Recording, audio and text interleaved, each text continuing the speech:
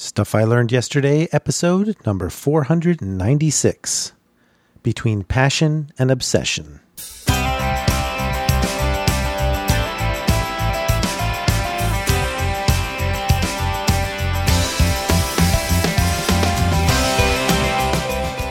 Welcome to Stuff I Learned Yesterday. My name is Michael R. I recently added 2 gerbils to the menagerie of pets my family cares for. And I believe that if you aren't learning, you aren't living. In today's episode of Stuff I Learned Yesterday, I share what I've learned about how obsessions and passions differ. Well, welcome to September, everyone. It's another great week to be sharing an episode of Stuff I Learned Yesterday with you guys here at the tail end of the week. I'm very excited, of course, because today I leave for Dragon Con in Atlanta, and I'm very much looking forward to that. I'll see at least one person that I know of. I know Benita is going to be there, Yogaban. Some of you know her from this podcast and others. So hopefully I'll be able to see some of you others as well. But in the meantime, let's dive right in with our fun fact of the day. September 1st, believe it or not, is one of the most unusual days among the various obscure national observances that I and other hosts have discussed on this show, because each year on September 1st, people across the United States recognize National Chicken Boy Day in honor of this statue's ceremonial birthday. Now, this statue stands 22 feet tall, holding a bucket of chicken. It's a fiberglass statue of a boy with a chicken head, and it stands along Route 66, one of its iconic weird sites that people go see along that route. Named after the former 1960s Chicken Boy restaurant, he is also known as the Statue of Liberty of Los Angeles. The iconic statue remained in place at the restaurant until the owner died in 1984, at which time it was given to Los Angeles art director Amy Inoue and was placed in storage until a suitable location could be found. And some 20 years later, Chicken Boy was moved to his new home at Inoue's design firm, and the result of the restoration of Chicken Boy, as it stood there atop of her building, was actually a community effort and came about due to donated funds. But that's not all. September 1st is also National No Rhyme Nor Reason Day, which celebrates words in the English language that do not rhyme with any other words. These words, also known as refractory rhymes, are ones that poets try to avoid using in verse at all costs. Some examples in the English language include actually 3 colors. Orange, silver, and purple have no rhymes. In addition, the words month, spirit, chimney, and woman, strangely enough. So that all comes to us courtesy of nationaldaycalendar.com. Always a great site to find some of these wonderful fun facts that we share with you here on the podcast. But you can also share what you've learned on the podcast as well, and that's, of course, through our Friday Forum. Friday Forum is your opportunity to share what you've learned so that other listeners and I can learn from your experience. And you can participate in the Friday Forum, of course, by calling our voice feedback line at 304-837-2278. Or you can go to goldenspiralmedia.com/feedback to just type out a message or attach an audio file and upload it. Or you can just use that handy-dandy SpeakPipe widget to record directly on the website. So here's what I learned yesterday. Now, I'm the first to admit that I obsess on things, and sometimes my obsessions are not always healthy. My video game obsessions during my bachelor years, in fact, were particularly inhibitive. It goes all the way back to my college years when I would play multi-user dungeons, or MUDs, which was a kind of text-based adventure game, and I would play it until 4 a.m., on the then burgeoning internet, which connected one college campus full of nerds like me to others around the nation. And unfortunately, my gaming obsession caused me to neglect other important areas of my life, and my sophomore year was pretty much a waste. I graduated a semester late because of it, in fact. Well, when I got my first apartment and began my teaching career, I moved on to massively multiplayer online role-playing games, or MMORPGs, because gamers love their acronyms. And starting with Lyra's Underlight, I then progressed to Variant's EverQuest, and it all culminated with Blizzard's World of Warcraft. I played for hours, using most of my free time to slay dragons, raid dungeons, and socialize with friends that I really only knew online. Well, I frittered away most of my 20s with this obsession, and I know it wasn't a good situation, despite all of my rationalization about saving money by not going out drinking or vacationing or whatever. The truth was, though, I was an introvert with no motivation to expand my life beyond the escapist activities of gaining levels, armor upgrades, and skill points. In fact, I went on 2 dates in the space of 9 years, I'm ashamed to admit.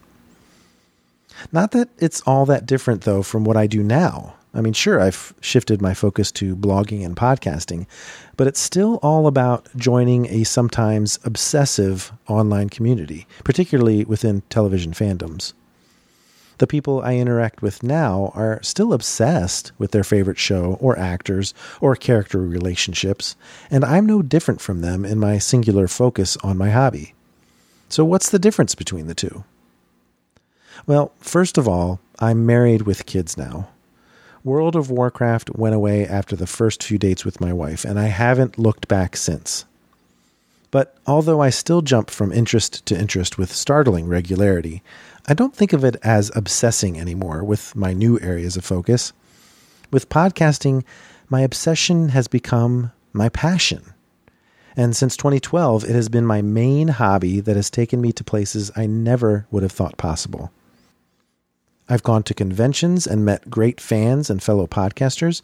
I've interviewed actors, writers, and showrunners and visited the sets of some of my favorite shows that film in Toronto. I've branched off into other projects, including writing entertainment news pieces, composing episodic reviews for several television shows, and even guesting on podcasts like this one, which is a complete departure for me, but such a noble pursuit. So what it boils down to is that, as opposed to my video game addiction, with podcasting, I feel like I'm producing something of value, and even in some cases, earning money doing it. And it makes me feel like I'm feeding a passion rather than indulging in an obsession. I've made a point never to neglect a social engagement, family outing, or important commitment because of a podcast. And aside from recording from the beach a few times during our evening downtime after my daughter went to bed, I've pretty much always held to that resolution.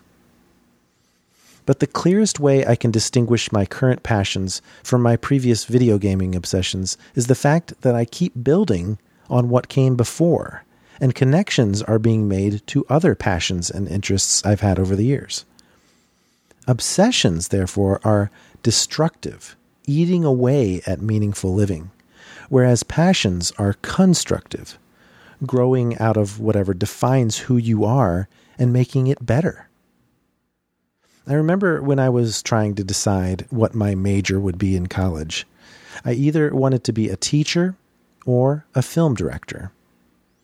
Well, being a pragmatist, I eventually majored in education and taught English for 3 years. But after I got my master's degree, a funny thing happened. I became a library media specialist and began teaching, guess what? Video production. And without even doing it on purpose, my career was steered back to that film director idea on its own volition. And that's, I think, why I'm so passionate about my day job. It brought 2 areas of interest together that I never knew coexisted in one profession. Well, now the same thing has happened in my hobby of podcasting. I mentioned all of the wonderful opportunities podcasting has given me, and thanks to a stray comment from fellow podcasters Wayne Henderson and Stephanie Zimmer on Facebook, another branch has sprouted. What's my new obsession, you ask? Strange as it may sound, it's narrating audiobooks. Now, if that doesn't sound all that exciting to you, remember that I work in a library, and I used to teach English. So with my love of books and my work with my voice and producing audio for podcasts, I cannot think of a more perfect marriage between my vocational interests and my avocational passion. So I've been hired to narrate 3 short self-published books so far. They've included a treatise on the Buddhist practice of mindfulness, a thankfully PG-13 love triangle romance, and most recently, a beginner's guide to investing. Maybe not the most exciting material, but you got to start somewhere, right? But more importantly, I can feel that familiar stirring in my gut as a new obsession takes hold. Guys, I'm hooked. So, although this certainly illustrates what I've learned about the differences between passion and obsession, it's also my oblique way of informing the Stuff I Learned Yesterday audience that I will be stepping away from this podcast for at least a season to make room in my schedule for this new venture. If I succeed in my audiobook endeavors, this may be my final bow. But if it doesn't pan out, I'll return to Daryl with my hat in my hand. I mean, not that I would want you to wish for my failure, but it must be said that I may be back. So here's what I learned. Obsessions can suck you into an abyss of indulgent, myopic behavior that forces you to neglect other areas of your life. It's part of why addiction is such a dangerous thing. But if you obsess about something that brings value to your life and your interests, you've got to give it another name.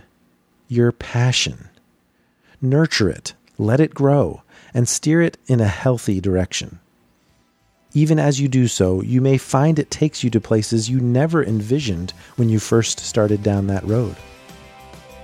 Preparing for this podcast has brought up a lot of memories of stories told by my fellow SILY co-hosts, including the time when Daryl almost quit his job at the bookstore, in which case he'd never have met his wife.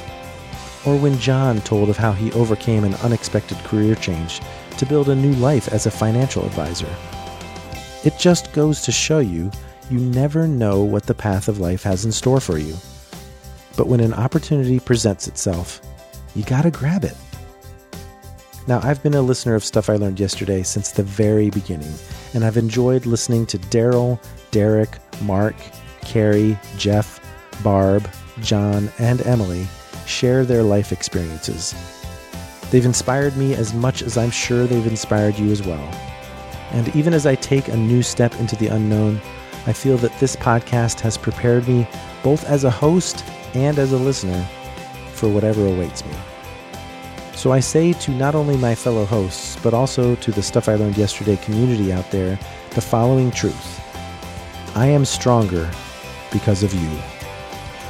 I'm Michael R., and this has been Stuff I Learned Yesterday.